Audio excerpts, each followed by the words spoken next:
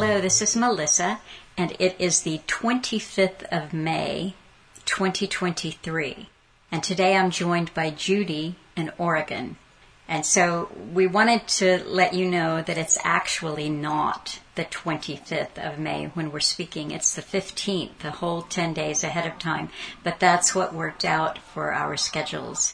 And I'm just happy to be talking with Judy today. Hi. Hi. How are you? I'm good. How are you? I'm good. What is the weather like? What's the weather like today? Yeah. Well, they decided to park a heat dome over us. So it's a little warm here in Oregon right now. Yeah. Yeah, they started really spraying a lot on Thursday. Oh, you're not one of those that believes that there's a connection between the spray and the weather. No. Yeah, no, they were laying down the trails big time on Thursday. And so they've parked another one of their heat domes. At least in this apartment that I have air conditioning. 2 years ago when they parked their heat dome over us, I lived in an apartment complex that didn't have air conditioning. That's kind of miserable. Yeah. So I thought we might you might want to tell a little bit of your background, and we can even talk about how we know one another and how you knew Alan, and just if you want to launch into anything. Oh my goodness, Judy, you've got the floor. I've got the floor. Yeah. Well, my background. I guess. Well, I didn't meet Alan until about 2006, and I took my deep dive shortly after September 11th. So, I would say early 2002 is when I took my deep dive into trying to figure out what the truth really is. So there was 4 or 5 years there where I did my own research, because really back then, I don't know when you woke up, Melissa, but back then there was nobody. Until I finally had been researching for at least a year or two before I ever even came across David Icke or Alex Jones. So there was nobody. So I was on my own. And actually, in hindsight, I think that was actually a good thing for me to experience doing my own research and having my own questions and just digging through, so many things. We could just pick a subject. Once you decide you're going to take the deep dive and see what truth really is, if you're really, really after the truth, there are so many subjects. And I think I hit them all. Or tried to anyway. So that was kind of...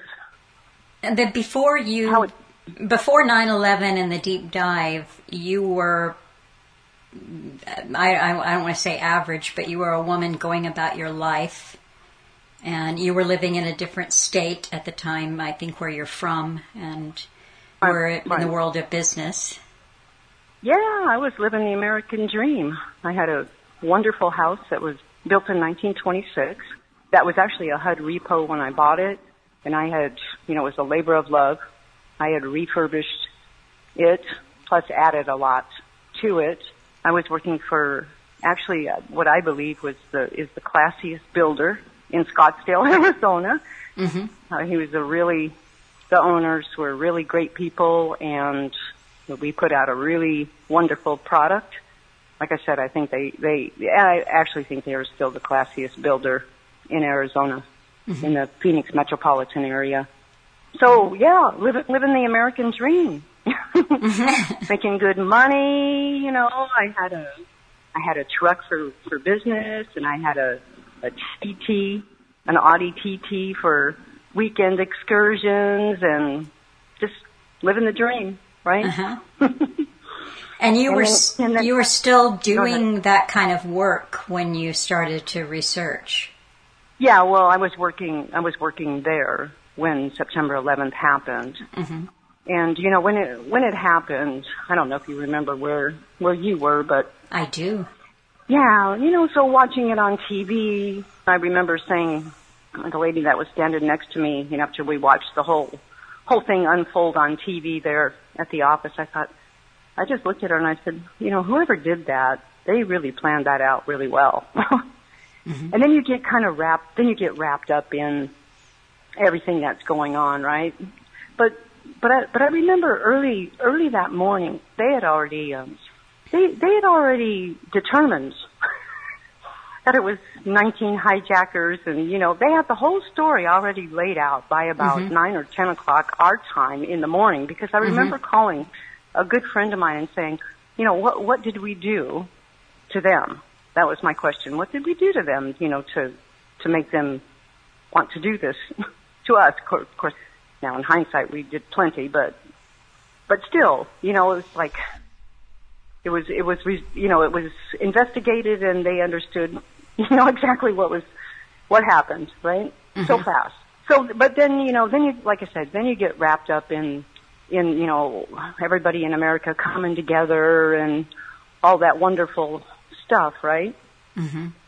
As a matter of fact, one of the things that, I think like Bush, didn't he come on and say, they want to attack our way of life or something like that? And he maybe even said something about going shopping or something along those lines. Yeah, he did. Alan used to comment on that. He said, it's got to be business as usual and spend, spend money. Spend money, yeah. So, like, I took that to heart, right? So I said to my mom, my mother loves Vegas, and I'm like, well, as soon as we can start flying again, let's go to Vegas and spend money. And my mom's like, okay, and my sister was like, okay. So the very day that they started letting the flights go, my mother and my sister and I, we flew to Vegas. Now we had the whole airplane to ourselves, and when we got to Vegas, we had all of Vegas to ourselves. Except we ran into one Canadian couple, and we had even bought shirts with the American flag on it that said, proud to be American. So the three of us are like wearing our shirts. Well, this Canadian couple says, "Oh, can we take your picture? We want to show everybody back home what the Americans are doing." And we were like, "Americans? What Americans are you talking about? We're the only ones here." So we actually had a couple days of Vegas all to ourselves, which was actually pretty fun.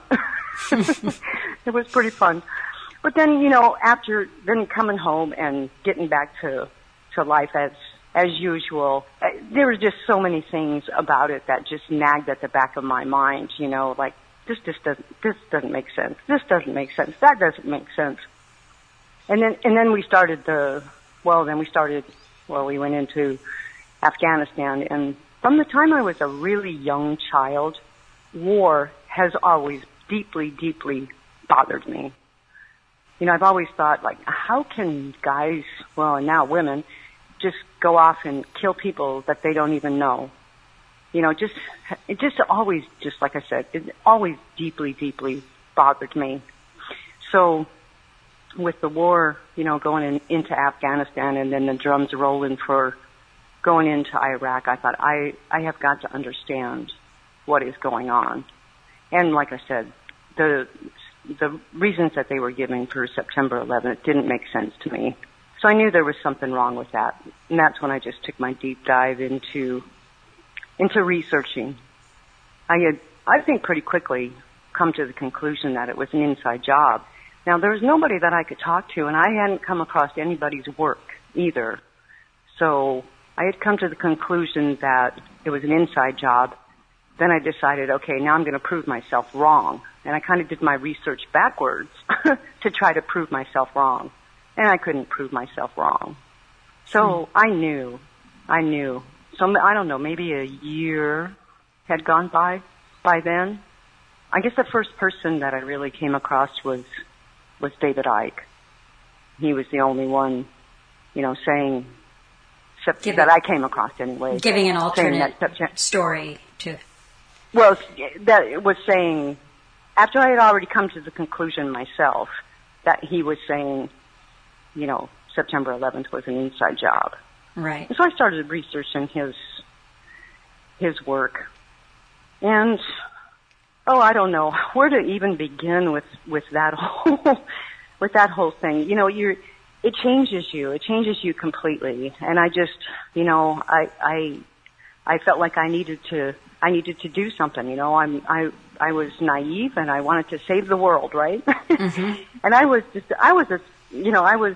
you know who when I finally watched the movie with Mel Gibson, Conspiracy Theory. Yes. I'd already been doing my research and I had like, I was printing all kinds of documents and buying books and recording shows and, you know, I was just like him. And when I finally did watch that movie and saw like that opening scene where he's in the taxi and he's going, you know, that was me. I'm not kidding you. That was me. And that was, I wish I had met Alan earlier because, you know, he always warned us about doing that. I was wrong in doing that.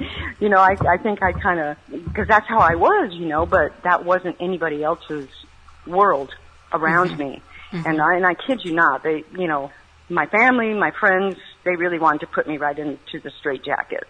They thought I was crazy. Mm-hmm. You know, it was, so that was tough. So, but anyway, like I said, you know, so here I am, you know, I want to save the world, right? Got to do something. And like I said, you just can't, you're just not the same person after that. And you can't just do these, you know, what you're supposed to be doing, right? Mm-hmm. Living the American dream just was not interesting anymore, you know? Right. And so in doing all that research, I mean, I had already come to that, you know, I thought they were going to take our country down to a third world country, and that we weren't going to be able to travel. Mm-hmm. You know, all of that. I mean, I had come across all of that, of what their intentions were. I mean, I had a friend a friend of mine who was in the construction business, who had sold one of the companies that I had worked for prior to the one that I was just telling you about. He had sold us some property and we became friends, but he also owned an island in Costa Rica. And when he and I would get together, he would show me all the new pictures from his trips to Costa Rica. And I'd always, just in the back of my mind, thought, you know, one day maybe when I retire, I'll move to Costa Rica. So what I decided to do was sell my house and move to Costa Rica, and I was going to go write some books, you know, wake everybody up. So I did that. I moved to Costa Rica and probably lived there for about a year. And it's kind of different than what you might think. There are a lot of Americans that they will move down there and then see what it's really like and sell everything and move back home, you know, which was me. Well, that's kind of funny because all of my siblings and I, many years ago, we took my mom and dad to Costa Rica to celebrate one of their anniversaries.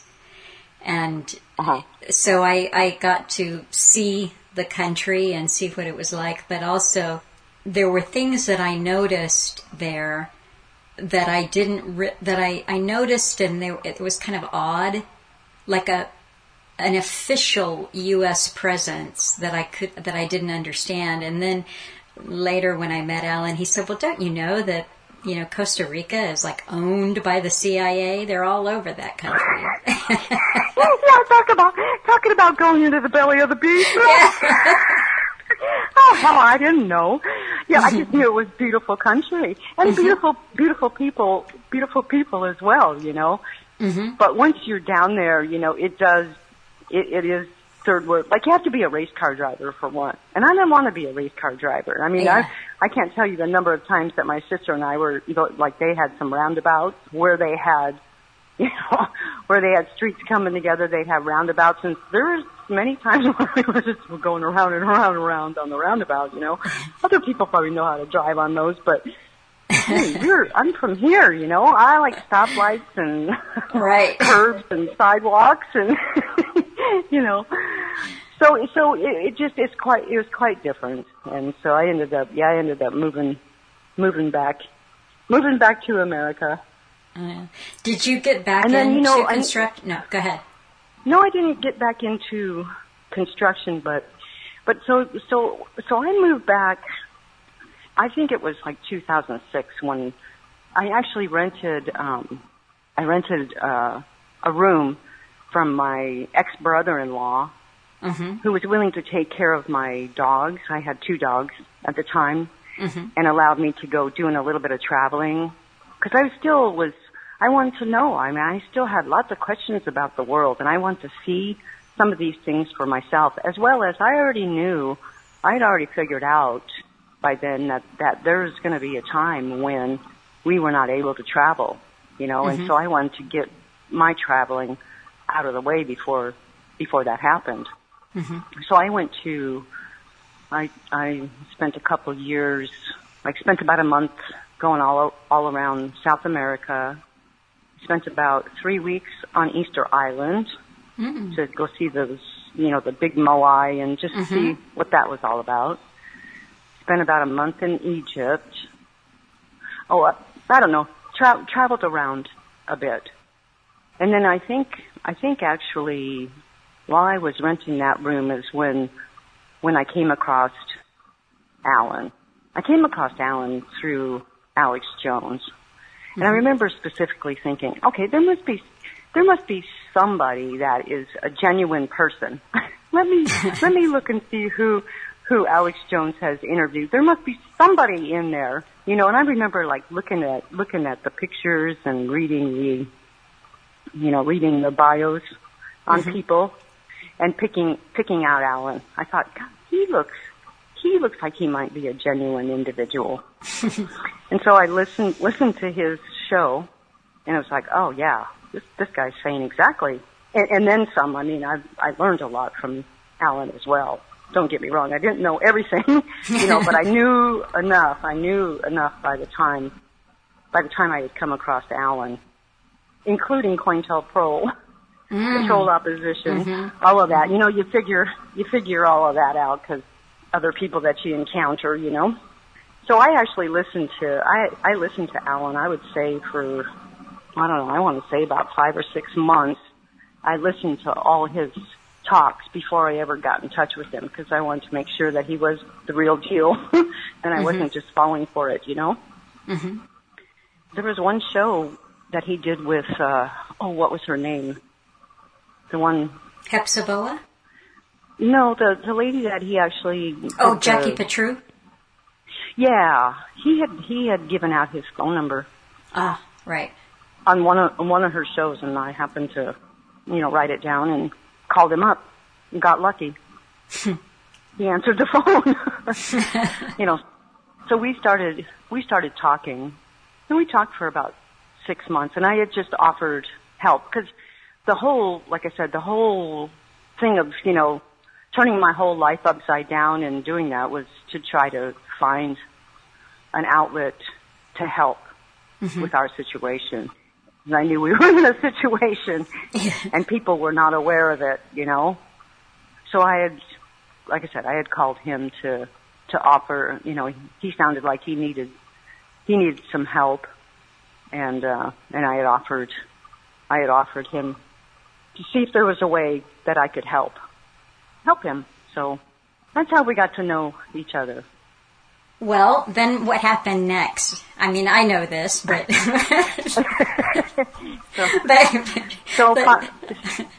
Go ahead. So you were having a phone relationship and talking with him regularly, and then what happened? Well, we talked for about 6 months, on the phone. Mm-hmm. Finally, we had decided, I guess, it was okay for me to come and see how I could help him out. Mm-hmm. So I got on a plane, took a plane trip across the country from Arizona to Canada to just to see how I could help him out, and stayed for a couple weeks. You made it a couple of weeks. I tip my hat to you, little lady boy. I'll tell you what, you are so... I've nicknamed you the pioneer lady because I don't know how you managed for that long. There was no way I could have done that. But I really, and that just goes to show you, I think I know this. You already told me you were in love with him before you ever went to see him. So I think that's the difference plus the universe. I do believe the universe sort of has some things mapped out for us, and I could not have done that. There is no way. They would have, my family, you would have had to really put me in a straitjacket. Well, it's kind of funny. It's kind of funny because you and we just sparked to each other, and we have this in common is that you were there and you know what the house looked like, what the circumstances were like, and we've howled with laughter over it. And you said that drain board in the kitchen. You said, I'm responsible for that drain board.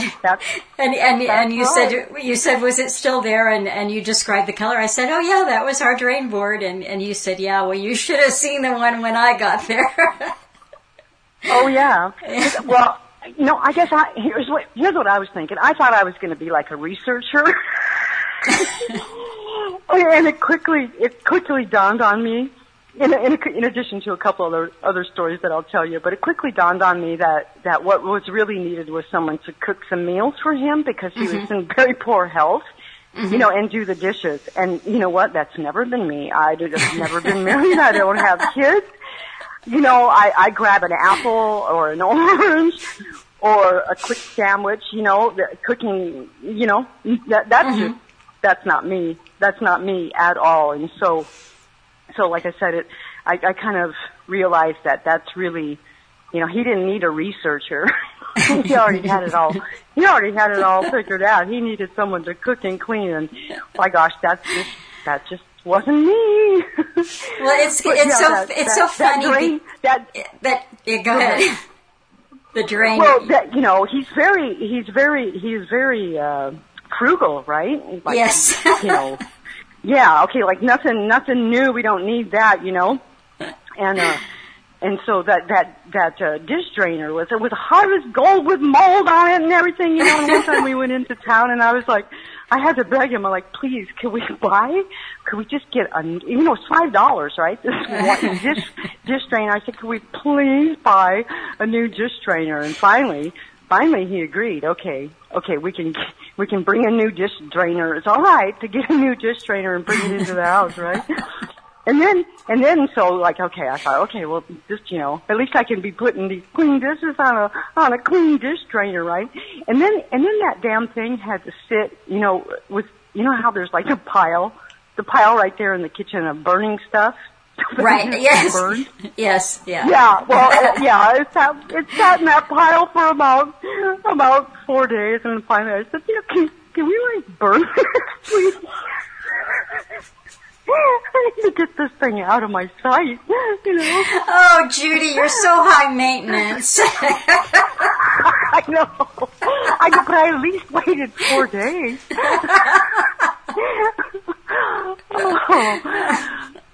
But well, the funny thing is, I just will interject here that I was listening to Alan starting, I guess, probably late 2006, I don't know, so maybe 2006 in there. And I heard him say things like he was run off his feet and he didn't have time to eat and so forth. Well, what I found out later, I wouldn't say, Alan was not interviewing women. that was not what was going on. But as it turned out, there were a few women that came to visit, and I think that was always in the back of his mind was that the right kind of help would come and stay. And it just so happened, I remember him asking me if I cooked. I said I love to cook. And of course... and I didn't come. Did I just scooted the one that doesn't like to cook out the back door? No. That's it. And what I'm also going to say here too, because you can tell this story yourself or you can embellish it, but I have to say that he told me about you and that you had come to visit a couple of times, and he spoke very highly of you, and he still had, a friendship with you. So I knew Judy, but I remember him saying, the comparing us, that we had both come out of the corporate world and we'd had these nice homes and et cetera, et cetera. But, he said, she told me about her house and the switch plates where the lights were, everything she had picked them out. They were all custom, and she had talked about all of the details that she'd done with her house. And he said, when she got here and I saw her, she's this tall blonde woman with a nice pair of custom jeans and boots. And I thought to myself, she's CIA.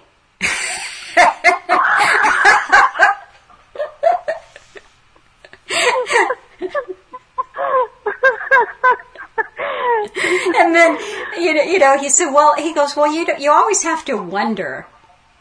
You have to wonder, where do these people, do they, is some agency just handpicking the right woman just for you? And then he'd say, I never could figure out what you would want to give up your, fancy life and come here for either. But he said, I think in your case you're just nuts. Talking about you. Yeah, talking about me. Yeah, you're just nuts. Yeah, I said, I'm crazy. I am crazy, Alan. I'm crazy about you, But then later on, I don't know, some months later, you came up again in topic, and he said, yeah, and those long legs. And I said, okay, Alan, I understand. Judy had long legs. Drop it.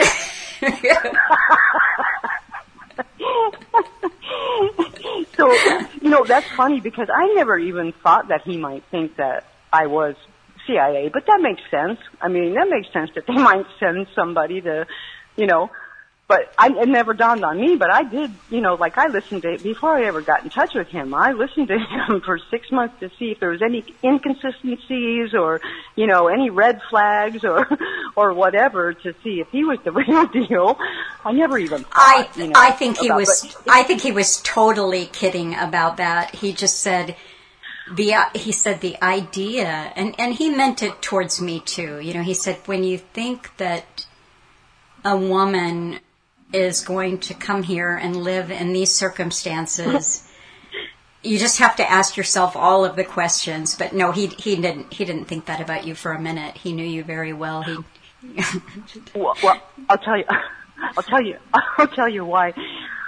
He said, he did say that to me, like, oh, did he? Later, he said, well, I'll tell you why, because, and this is why I really, really tip my hat to you, because the first time that I visited him, I went home early. I went home earlier than what I should have gone home, because, okay, I'll tell you. So that's funny. I got to back up to the long legs thing and the CIA thing. Is that why he, when they didn't want to come to the airport because the cameras or whatever, and I said, oh, okay, So I had to take a cab to, there's some coffee shop closer to where he lives, and be dropped off at this coffee shop, and they picked me up from there, right? Mm-hmm. So I was walking out of the coffee shop. And I won't say a name, but the they there that picked you up was Alan and the young man that had helped build the websites and was there for a few years helping with that. So. Yeah. Okay. Yeah. That was okay, so they picked you up at the coffee shop. Yeah, but he had me sit down on the curb. We sat there on the curb for about 20 or 25 minutes talking before we got in the vehicle to drive away. So, after the last time I talked to you and we were talking about that, I thought, I wonder if I did I pass some sort of test? And if I didn't pass some sort of test, was I going to get put back in the cab and sent to a hotel and put back on the plane to come back home, or what? I'm not sure what about, or was it the long legs that was making him uncomfortable? He wanted to see if those long legs could sit down on a curb, or I don't know. That's too funny. But so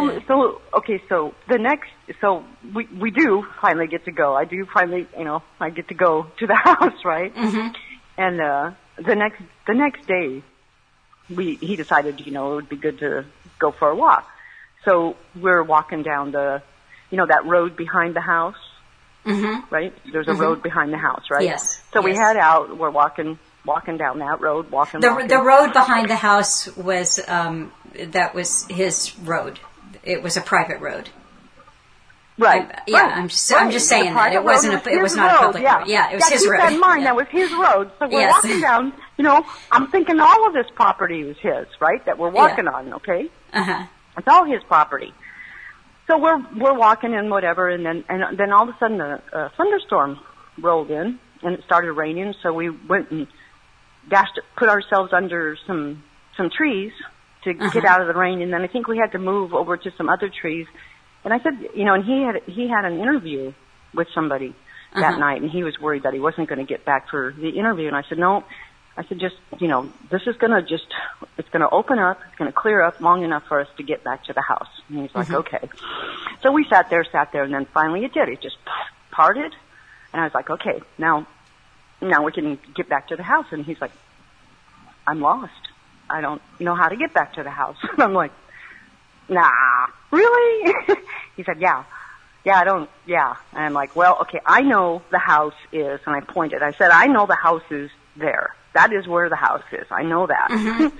But I don't know what the terrain is between here and the house, but I know the house is there. And he's like, okay. And I led the way. Like to the house. I don't know if you ever, because I didn't think I had to pay attention to, because the road kind of zigzags and does this and whatever, I didn't think I had to pay attention to it. It was his property, his house. But, I think that is, Alan was so focused that, nothing, he could have been,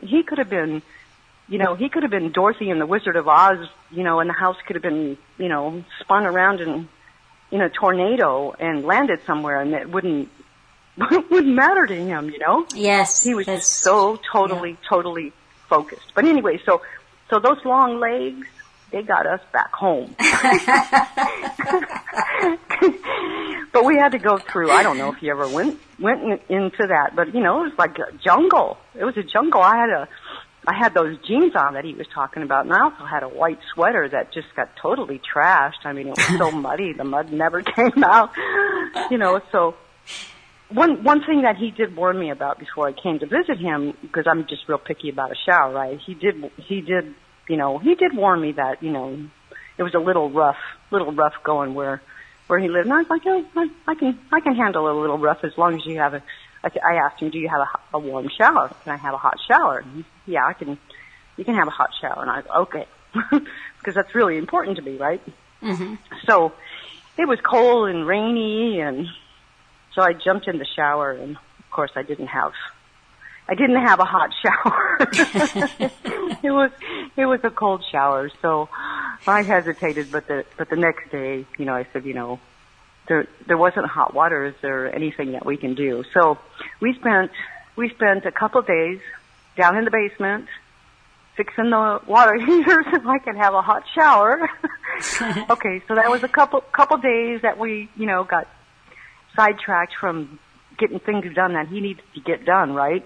And then, then some time went on, and I'll tell you, the mosquitoes and the horseflies, oh, they love me. I had like welts all over my face and all over my shoulders, and and then I don't know, maybe 5 days into it, all of a sudden one morning, Alan and his helper, they're digging up the sewer, the septic tank, and I'm like, so long story short is my poop was too big, and I clogged up his septic tank, and I'm like, oh my, I'm just like setting this guy back so far from doing what he needs to do, so it was like, one thing after another, and I thought, this is not, I'm not the one. I'm obviously not the one to help him, and I'm setting him further behind. So I decided to I decided to scoot out a little bit early. And, that's funny. Well, I won't get into the details because, you actually arrived when the place was still virtually the Taj Mahal. Because he was... Okay. He was very focused, and, eventually the plumbing just went. And I too went through one of the digging up of the septics. And I was there for the digging up of the well and putting a new pump in there. But, I just learned to not only live with no hot water, but eventually no running water. And that was the way that it was. But, see? What? You are the pioneer woman. I'm telling you, you are the pioneer woman because. Yeah. I won't go further with the circumstances because then people really would go, "Oh no, he was right. You are crazy." It was rough, but the thing of it is that I think for me, I had reached a point in my life where I don't know that. The stars aligned, say what you will, but he was right for me, and this was the right thing, and that was it. So yeah. But you had the Taj Mahal experience, Judy. You did. Running water, and he even went down and fixed the hot water for you. I never got that. I specifically asked if I'd be able to have a hot shower because actually one of the reasons why I moved from Costa Rica back here to the States is because they don't have hot running water in Costa Rica. For a shower, they have like this little device that they put on the shower head, and so when the cold water trickles over it, and it has to trickle instead of come out. It has to trickle to be warm. Right. And it's like there's like exposed wires and stuff. It's just crazy. And so that was actually one of the reasons why I wanted to move back to the States where I could have a hot shower. So it's just always been really important. A hot shower has always really been important to me. You see, growing up, we had like a real small hot water heater. It was a 2-element hot water heater, and I think for many years, one of the elements was broke, so we only had hot water for about 5 minutes if we were lucky. So you always wanted to be the first one, I have a brother and a sister. You always wanted to be the first one in for the shower, right? So, it's been a thing since I can remember with me of wanting to have a hot shower, but, but yeah. So well, that was the thing. That was the thing about Alan, and that he was very clear. He was very upfront with me about the idea that really his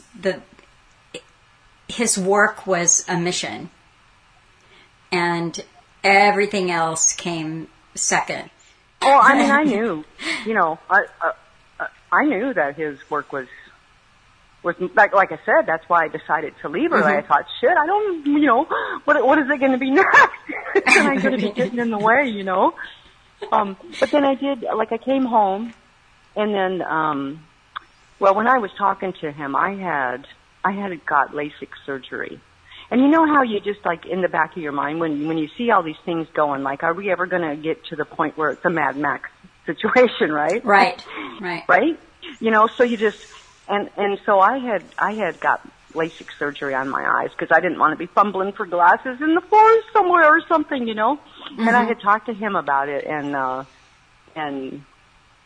felt like I had, kind of convinced him. I didn't try to convince him. I just had talked about, how wonderful it was to be able to just wake up and be able to see and not have to either put contacts in or glasses on. So he was able to, I guess they put you on a schedule or whatever. Anyway, the timing was such that when he was scheduled for a doctor to do that LASIK surgery, the fellow that was helping him wasn't going to be able to be there. Anyway, so I flew back, rented a car, and kind of took care of him for a couple of weeks. It was much more of an ordeal for his surgery than it was for me here. I mean, well, you know what? They had him going back several times and putting patches on his eyes and all kinds of things. And you know what compounded that, Judy, is, you might not remember this, but what compounded it, he was just going to do it as a general thing. But he and his helper had been out cutting some trees down for firewood, and he actually had a splinter go into his eye. And so he was not only doing the corrective vision, but they were dealing with an injury on one of his eyes. So that was... Oh, I never knew that. Really? Well... Yeah, I just thought it was just... Yeah, no, that... Well, it was... Yeah. No, it was corrective, but on the one eye, he was actually suffering from an injury. Oh, okay. Yeah. So I did go back and I helped him with taking care of him, taking him to the doctor, back and forth several times and doing that. Well, that was and then good. You must have come along right after that. Do you know how long was it that you came? I'm glad you did, by the way. Love is like the most powerful thing, right? So yes, it was. That was well, that's just how it was meant to be. Don't they say that love covers a multitude of sins? That's what I've heard, and I think that's it. Because I remember when we first, he picked me up. They picked me up, and then I got to the house, and I was sitting across the table, and what that little propane stove looked like? Can you remember that? The stove? It was a unit that should have been... I tried to blank it out.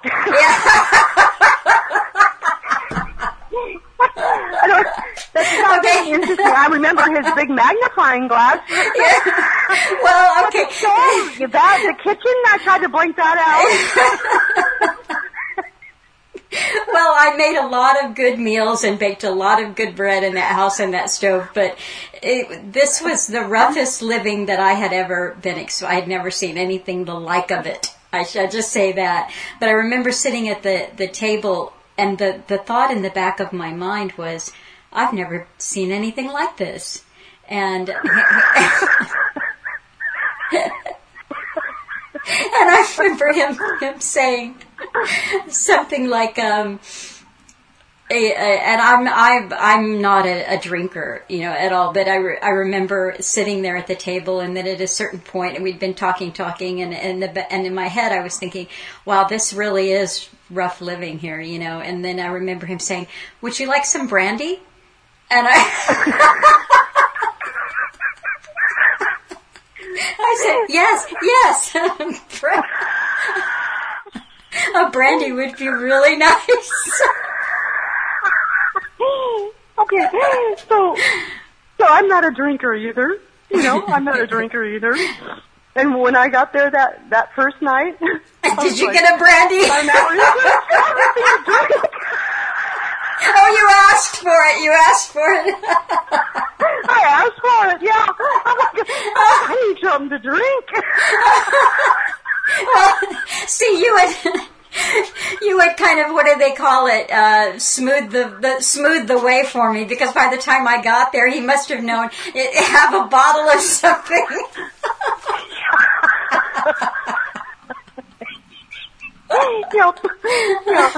Yeah, so I gulped down a couple of, I think it was brandy too.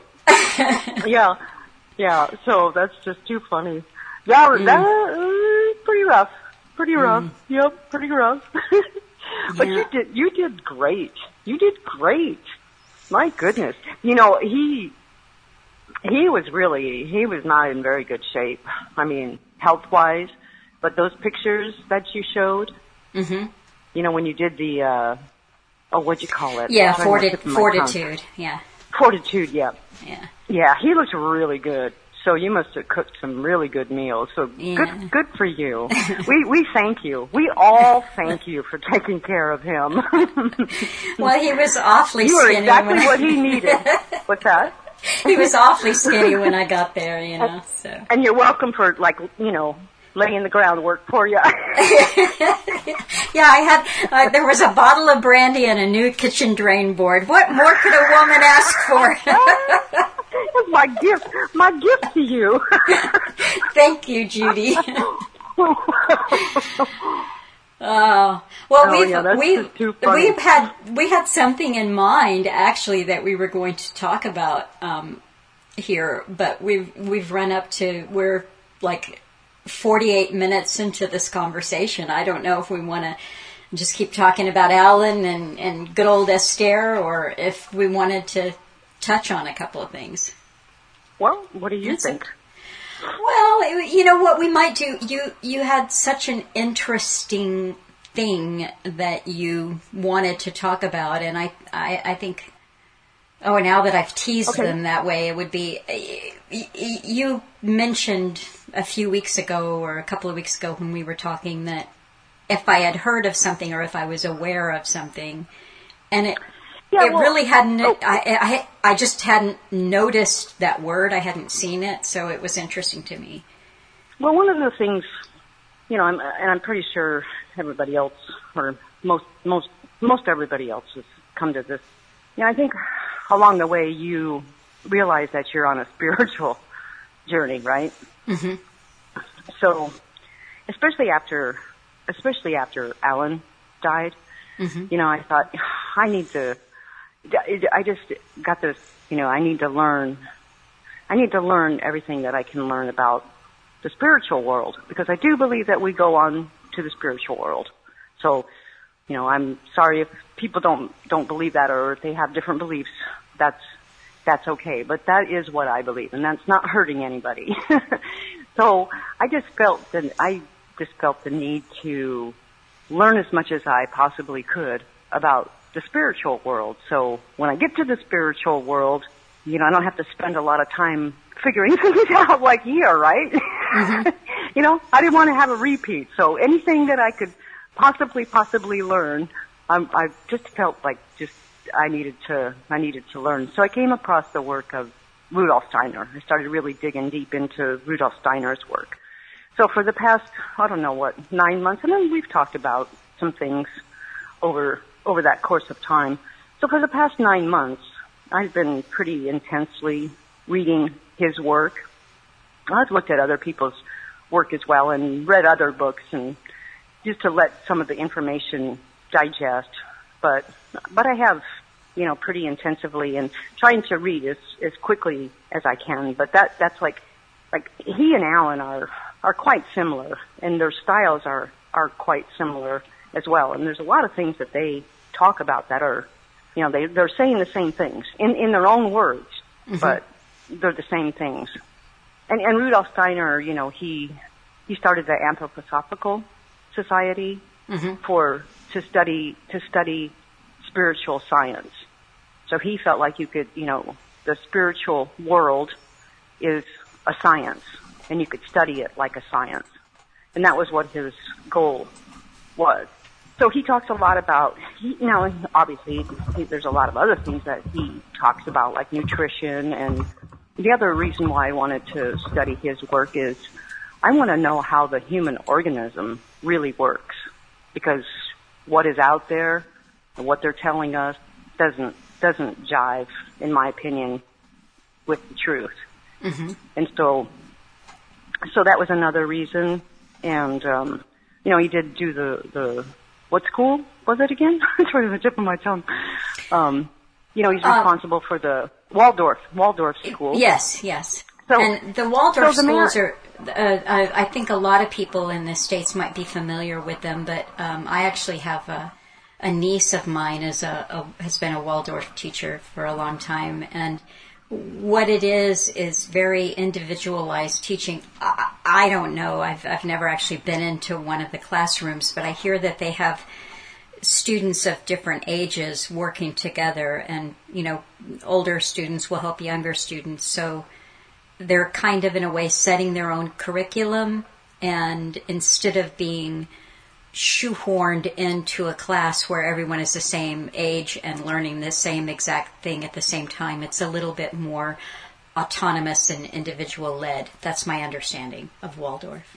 Yeah, and it's not, okay, here's how it is, and then put that answer on the test and you pass the test. It's not like that. Mm-hmm. It's to teach you independent thinking. Mm-hmm. So as a matter of fact, real quick, I just barely made it through 7th and 8th grade because it was so boring. Mm-hmm. And I did make it through my freshman year, but probably only because I took stagecraft. But then I didn't. I couldn't stand it. It was just so boring. Mm-hmm. It was, and I started working really young. Like I was the waitress for Bob's Big Boy at almost 13. So 12 years old, I started working. You and I have that in common too. I couldn't, wait to have my own source of income, my own car, all these things that I thought were independence, I owned 2 cars before I was old enough to drive. my mother caught me. I used to park them down the street and around the corner, My mother caught me with the first one and she took it away. Well, I just sold it the next day and bought another one, And I think she never will admit that, I think she knew about the second one, but she thought, I'm just gonna keep quiet until she's old enough to get her license, So I was already working at the bank in the research and adjustments department by the time I was 15 years old. So yeah, I was ready to get on. Yeah, school was, and that was quite some time ago. So I can only imagine what the schools are like now. If I had children, there's no way they'd be in public school. But anyway, okay. So back to Rudolph Steiner. So also listening to some of the spiritual lectures. Are you familiar with like his description of the Luciferic forces and the Ahrimanic forces? You sent me. Yes. I looked at it just a tiny bit. I did not have a chance to watch the video that you sent me, but I did read the key concept of it. It's interesting. Yeah, and I think that, just in talking and even listening to, which by the way, I wanted to say, I really appreciate everybody that's come forward and talked to you. It's very nice to hear people that are genuine. It does something to your heart. Mm-hmm. I mean, you can tell when someone's speaking truth. Even if you don't agree with what they're saying, they're speaking their truth. It's not, they're trying to push an agenda on you. You know what I mean? Mm-hmm. Mm-hmm. And so it resonates really, really nicely. And so I really appreciate the people that have come forward and listening to their stories. So with Rudolph Steiner, so he talks about the Luciferic forces and the Ahrimanic forces. And in that one video that I had sent to you, people should really, when I try to say something that Rudolph Steiner might have talked about or whatever, they should really look at his work. I don't want to, like, I'm not an expert on Rudolph Steiner. I'm still trying to digest all of what I've read and what he has said. But in that video, he talks about how the Ahrimanic forces, ultimately they don't like the freedom that humans have, and ultimately they want us not to even have bodies. As a matter of fact, the way Rudolph Steiner said it is they would like us just to be an organism with an eye or an ear, an eye, E-Y-E, or an ear. Okay. Mm-hmm. Mm-hmm. So that is in that video. And then when you think about it, which will fill in some gaps here of what I think you were alluding to. But when you think about it, they do, what popped into my mind when I heard him say that is, it's true. They, do you remember the 2012 Olympics that were in the UK? Yes. Did you watch the opening? Yes. The nurses? Okay, so yeah. Yes. That whole thing. But and we probably won't have time to get into that. Maybe that can be like another show. It was choreographed nurses that were like the nurse sisters. I say sister or mother as a distinction, what they used to, the old-fashioned terminology for the nurse.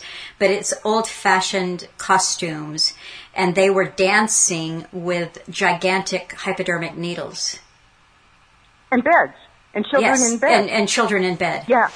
It was very evil. I haven't had a TV for over 20 years. So I had to go, because I knew, at that time I was watching a lot of their stuff to see what it is that, and I knew that type of thing is real big for them. So I had to go over to my sister's house to watch it, and we were watching it. And when that started happening, and then the big black guy, the big black whatever, I think that was an entity. And I don't want to get into it because that's a whole another thing. But when that happened, my sister was like, "Jude, we have to shut this off. I can't. This is just spooky. I can't watch this anymore." But the thing that I was going to say about the 2012 Olympics is their mascot was just like this thing with one big eye. And if you think about it, I know they have had other mascots or other things where they'll just stick a big eye, like it's like it's like an organism with a big eye. So it doesn't, it may sound crazy. Some of the things that Rudolph Steiner says, it may sound crazy, but it's not crazy after watching what we've just experienced this past 3 years. No, and also too, I think kind of tying in this direction. Do you remember? I think it was you and I that were talking before about the first of Alan's cutting through books, which is the Hermaphroditic Agenda. Yeah. We both had the same reaction to it, which is, what's this? And this is years ago, but I remember I ordered his books. I ordered them individually, so single volumes, and the first book that I ordered from him was volume 2. Because I could not wrap my head around hermaphrodites and androgyny. And, think where we are now. Oh, I know. I didn't even know what androgyny meant. Right. I had to look it up. And that was another reason why I wanted to listen to everything he had to say, because I thought, okay, androgyny, reptilian people, what's going on here? But now we don't see any reptilian people, do we? But we do see androgynous people. That's right. That's right.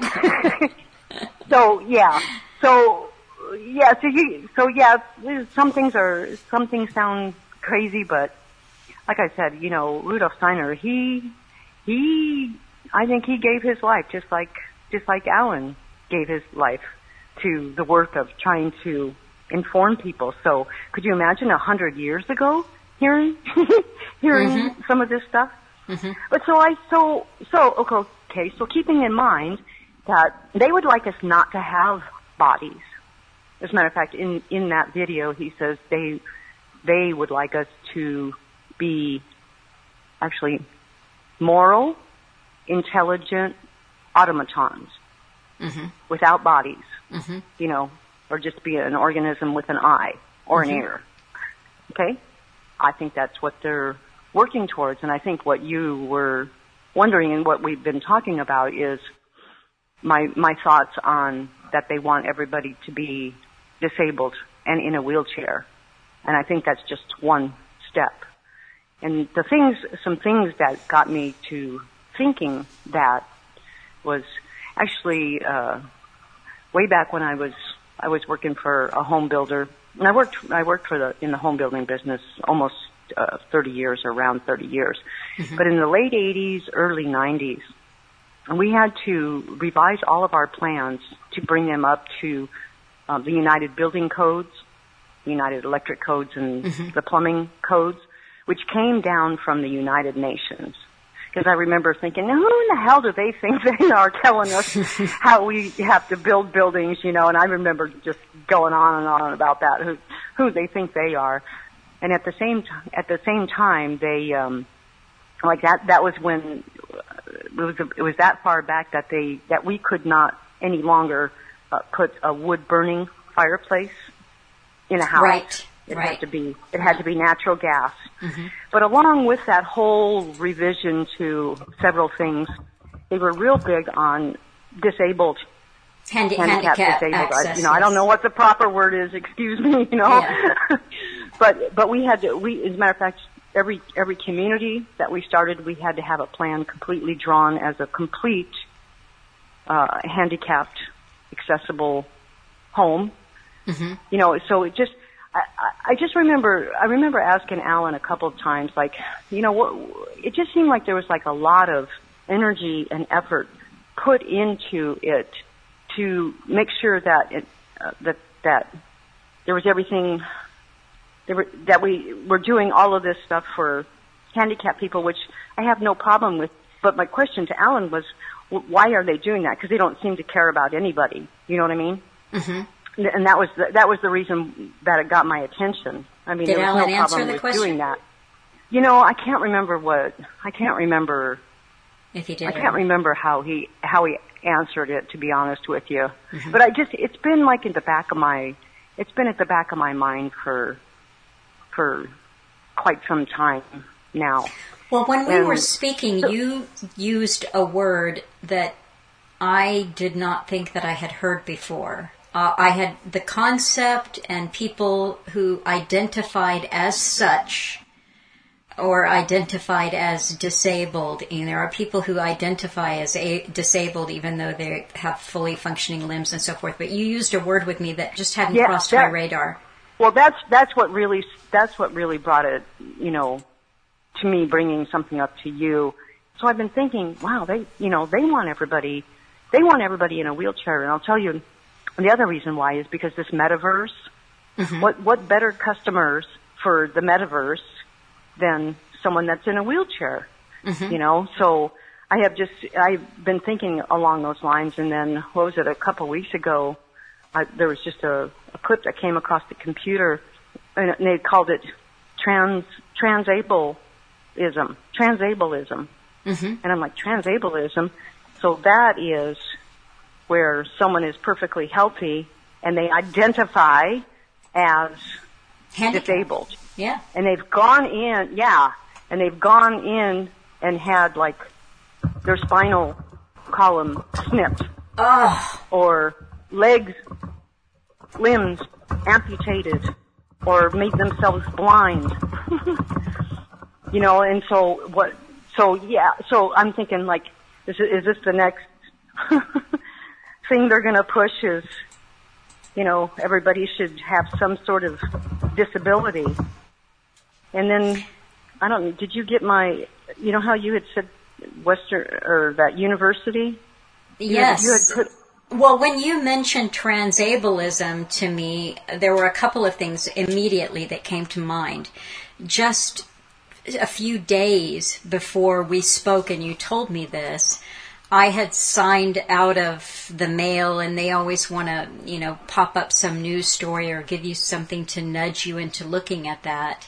And what came up for me was the cover issue of British Vogue magazine, so a fashion magazine.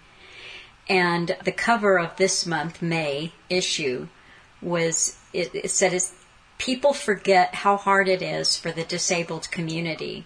This is being promoted as a movement, not a moment, and showcasing a diverse group of people living with disabilities. So they had a few different versions of the cover for the magazine.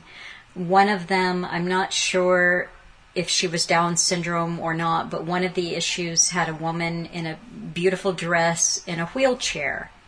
Another one was I don't know if she was, I'm not going to use the politically correct word, I'm sorry, but she was a midget on the front of Vogue.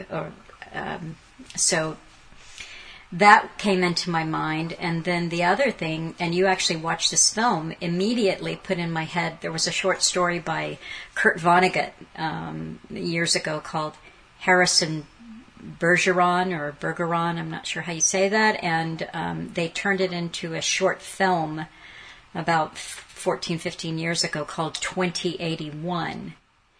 And this ties in beautifully with diversity, equity, because in order to make everyone equal the government goes to extreme measures to make sure that everyone is equal. And so you see ballerina dancers in this short film, and they're hobbled they have to dance with like weights tied to their legs, and it's a whole future where disability is not only promoted but it's required. And so I guess the thing is wanting to warn people, don't fall for that, Well, the other thing too, I sent you. I had just seen that thing from the University of Michigan. Now that we're sitting here talking, I can't pull it up, but you actually read it, so you can tell people. The University of Michigan was wanting to have more. Their, I guess, inclusive guide, inclusive words, and they wanted to get rid of words that made people feel unsafe or not included. And if you want to talk about that, since you read the whole thing, that would be great. Okay, my computer crashed about an hour before you called. Okay. But I happened to write this part down because it was so important. So yeah, when you had mentioned the Michigan. It was Michigan University, right? Michigan State, yeah. Michigan State University. When you had mentioned that, I thought, I want to go, so instead of just having that little news clip of the people talking, I always like to try to go right straight to the real document and look at the real document. So I went to their site and have read quite a bit on that document. But one of the items under, what was it titled? It was under disabilities, a section under disabilities. And what it says, and this is the inclusive language, it says, do not use, quote, able-bodied or, quote, normal when referring to people without disabilities. Instead, use the terms, quote, an individual without a disability or neurotypical to describe an individual without a learning disability, autism, ADHD, etc., etc. So are you ready for that? So instead of you being normal, we're going to have to say you are an individual without a disability. Yes, or I'm neurotypical, but that won't last long because typical is almost like normal, right? Right. Yeah. And why am I having a hard time with that word? Well. Yeah, so it's So I don't know. It's just one thing. I was thinking. Go ahead. Oh well, one thing that the Michigan State University administrator said, they didn't want any language on official school programs or curriculum to be racist, sexist, or ableist. So, this whole thing, this transableism, ableist comes from able-bodied, and there can't be any language around that. And so anyway, what were you saying? It sounds like, and especially with when I started thinking more about it, they really want, it seems like they're trying to make us believe that our bodies are the enemy. The more I think about it. And even some of these, new age, health people, like there's one that says, our bodies are not physical. You know how the physics people or the quantum physics and, how, nothing's really physical, right? Nothing's real. It's just energy. Do you know what I'm talking about? Yeah.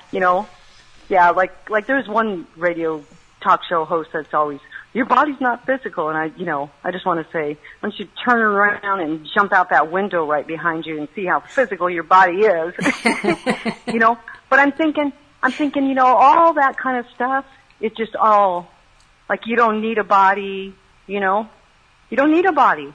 I think that's what they want to get to, is where we don't need a body. The body is the enemy, I mean, it's full of viruses and... Yeah, if you think about what the elite, they're who knows where they are right now in the transhumanism agenda, but Alan's talked about the idea of the engram, where the person's personality, what makes the essence of them, as if you can capture that. and uploaded into a computer to be downloaded again into another body. I mean, it's also ridiculous. But this is their thinking, is that the essence can actually be captured and can be put in another body. And so if this is at the core of the transhumanist ideology, then you can see, because typically when you're, sorry I interrupted myself, but typically when you look at a religion that's promoted from, that is the religion of those at the top, then the religion that they promote for the little people will have elements of that, of their thinking in that, right? And I think that the elements that we will see are exactly what you're talking about, that the body doesn't matter, is not essential. Right. And then actually I think they also want to capture our soul and our spirit, or take that out of the picture as well. And that's actually what you're talking about with the spinal fluid too. I mean, that's the spinal fluid is an incredible fluid, right? Yeah, I like when this, first started happening, I just had a real strong feeling that they were trying to capture souls, and that we had to really, and I know Alan had said this, protect the skull, protect the brain, but also I've done a lot of research over the past 2 years with the spinal column and the cerebral spinal fluid, because I think that's very, very important, a very important fluid that doesn't even really get talked about. But so I think that they are after those areas. Those are areas that need to be protected. Yeah. I do think you're right. I think that that when Alan talks about the mind not having a firewall, and that you have to be careful of the things like like even your sister saying she didn't want to see the 2012 Olympic, it was just too dark and awful. We do have to have decisions about what we allow into the programming of our mind, but it is more than that. It's protecting the physical body. Yes. The physical body. And I think the older religions, I'm not talking about transhumanism, but older, in Christianity in particular, says that the body is the temple of God. That's the temple of the Creator. And there's a lot of places that you could go with that esoterically. But a lot of Christians will understand that to mean that you have to take care of your body. And what have we seen the last 3 years? A giving over of the body, and this is a really important thing. Again, I'll have to be. I'm interested to know about transableism, and I am glad that you brought this to my attention in a very vivid way. To me, I think that the propaganda around this will get hyped up the way that the transgender propaganda has been hyped up, and we'll hear more and more and more of it. And we'll hear it as it's already a done deal, you see? Pretty soon there'll be groups that'll be organized, there'll be movements, they'll be on the street, there'll be demands made and so forth, and people will be outraged, and you'll have these stories that are meant for you to be emotional and react. And I keep looking at all of this as a kind of theater that we have to be careful of not overreacting to. We are actually living through the hermaphroditic androgynous agenda and some. And so it's guarding our own spirits, guarding our own psyches. But what we have had is this onslaught of propaganda that we have no rights over our body, what goes into our body. No rights. And, right. Yeah. Well, we do, though. Of course that's we do. Another thing that I was searching for in reading Rudolph Steiner's. I wanted to see, what he said about, quote, rules, other spiritual rules, just to see what he said. Not that it's going to make a difference or not, because nobody has the right to inject anything into my body. And like I said from the very beginning, I will go to my death before anybody injects anything into my body. Mm-hmm. That is not happening, But one of the reasons why I wanted to bring up the wheelchair thing is, 20 years ago when we came across, or 15 years ago or 17 years ago when we came across Alan's work, there weren't all these young people that are transitioning. But right. Now look around. It's like, oh my word, Mm-hmm. So I don't want to see young people fall victim to thinking it's pretty cool to become disabled. Mm-hmm. Because there's no, once you cut off a limb or snip your spinal column, there's no turning back. Mm-hmm. After that. And the doctors who are going along with this, yes. Oh yeah, the doctors, we talk about the doctors. There's, like you and Neil talked a little bit about the doctors. I think I've mentioned a couple things that Rudolph Steiner mentioned about the doctors, and them not only taking this vaccine, but giving it to other people. Right. We don't have time to get into it, but I do have some information on the doctors, something that Rudolph Steiner said, and there's another, I will mention this book. That's actually a book that was written, if someone wants to even go deeper. It's called COVID Vaccines from a Spiritual Perspective, written by a guy named Thomas Mayer, and it's Consequences for the Soul and Spirit and for Life After Death. Okay. And it's a very good book. It talks about the vaccination and things that they've learned about the vaccination. Well, I think that's good. So far. Because we're still learning.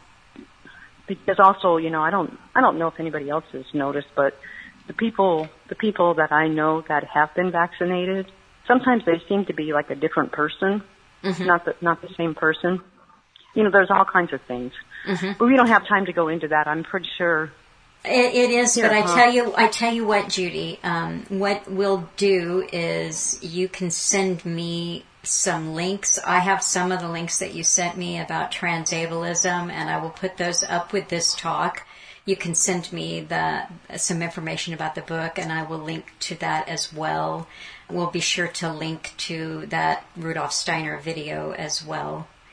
And we'll talk again and get, deeper into this or something else, but I'll add all of that in for this talk so that listeners can explore this deeper for themselves. Yes. Also that one where Rudolph Steiner, 100 years ago talked about how there would be a vaccination given at birth that would take away any spiritual notions, or however he worded it. Like I said, my computer crashed, so I can't.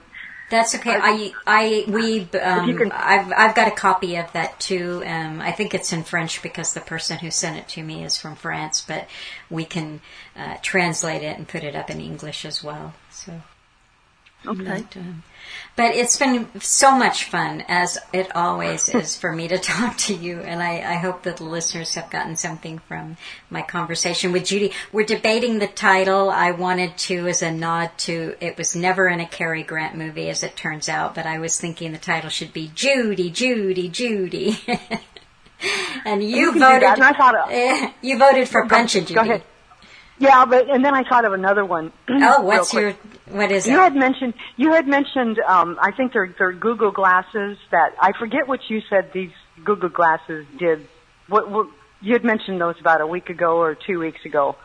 Google glasses, right? Were they Google glasses, or what kind of glasses that did something? What did they do?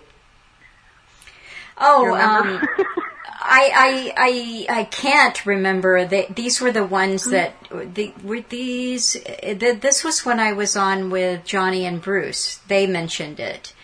Okay. Yeah, it was kind of. I think it was kind of the reverse of the They Live thing.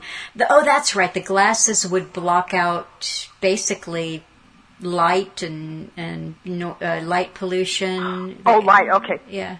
Okay, so almost a year ago, I think it was about a year ago, I saw someone talking about some glasses that they were inventing, and I thought they were Google glasses, or I tried to look up the information.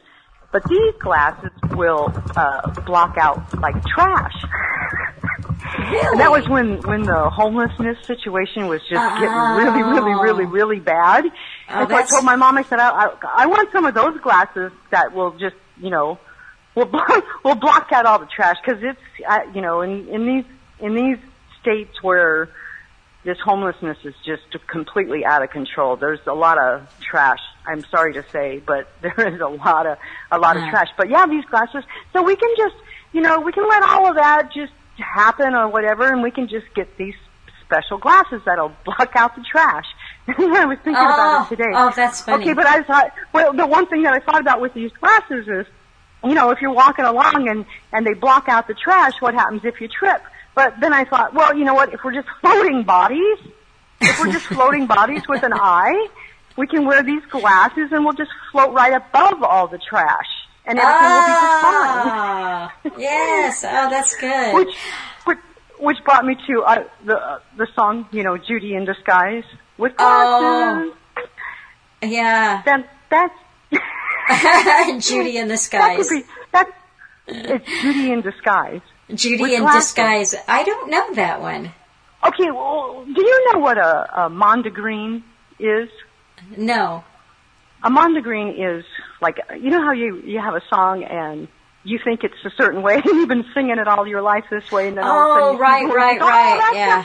Okay, well that song Judy in Disguise with glasses was mondegreen, and I can't remember who the name of the group that did it, but they did it from Lucy in the Skies with Diamonds. With Diamonds. They did it as a they did it as a mondegreen for that song. Okay.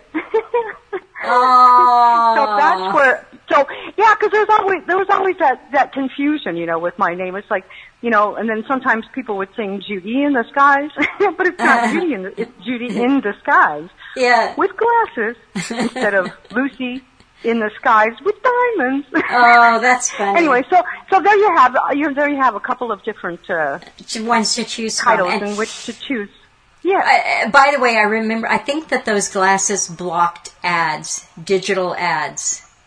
That's. Oh, okay. Well, yeah. I tried to when I remembered that, I tried to, in these last couple of days, I tried to find the glasses that I saw. I'll still search it out, but I couldn't I couldn't put my hands on the article. But anyway, I wanted to say, I, speaking for other people as well, really appreciate you continuing Alan's work, and it has been very much a pleasure to be your friend and to be able to talk to you. I really appreciate our conversations, because that's one of the things with Alan. We could just, and I didn't always see things the same way Alan did. I mean, we had our differences, but we could have a conversation about it and just talk, a normal conversation. So I sure appreciate you being my friend. And thank you, Judy. I'm allowing me to babble on. Well, I very much appreciate your friendship, and I want to thank the listeners for listening to a couple of women just delight in one another's company and laugh and howl and babble on. So thank you very much. Thank you. I will be back next week with someone else to talk to, and thank you for tuning in to listen.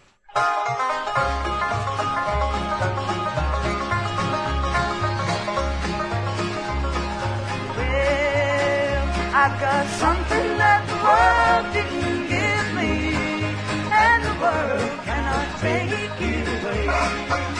And I've got something that the world didn't give me, and the world cannot take it away. Well, it is love, sweet love, oh, sent to me from my